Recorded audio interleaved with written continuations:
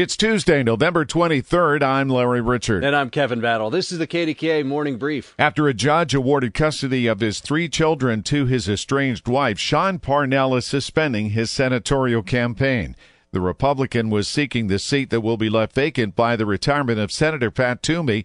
Parnell plans on asking the court to reconsider its decision. Expensive and strict wastewater regulations will force 2 of the Commonwealth's largest coal-fired power plants to close.